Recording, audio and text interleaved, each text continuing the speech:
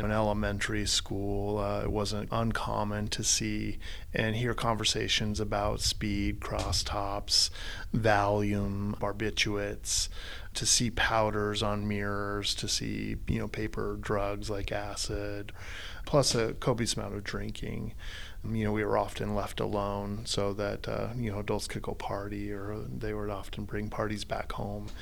A little later in life, my mother got involved into, biker gangs and running drugs, and eventually Mexican mafia, and ended up being gone for, weeks at a time, where we wouldn't know where she was. I spent a lot of my own life trying to get away from it, trying to understand it. At the age of 17, I knew that there was something wrong with me, and that I didn't fit in, and I couldn't navigate the world like a lot of people could. There was no support in my home life because I come from generations of people who were struggling in our society, who were addicts, and they were unavailable really to teach me much.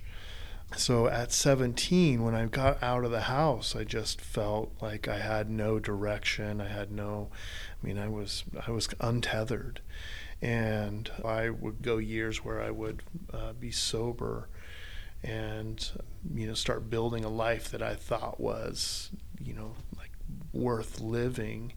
And I would get to a certain point and it would just be like, well, this is redundancy, and I have no purpose, I have no passion.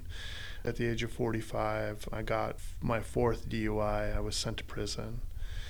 And at that point, I really decided that I didn't know what the heck I was doing around this whole addiction thing.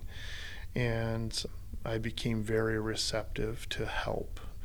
I really chose to perceive prison as my university and as my monastery, so that all that free time that I had, I used it to understand myself better.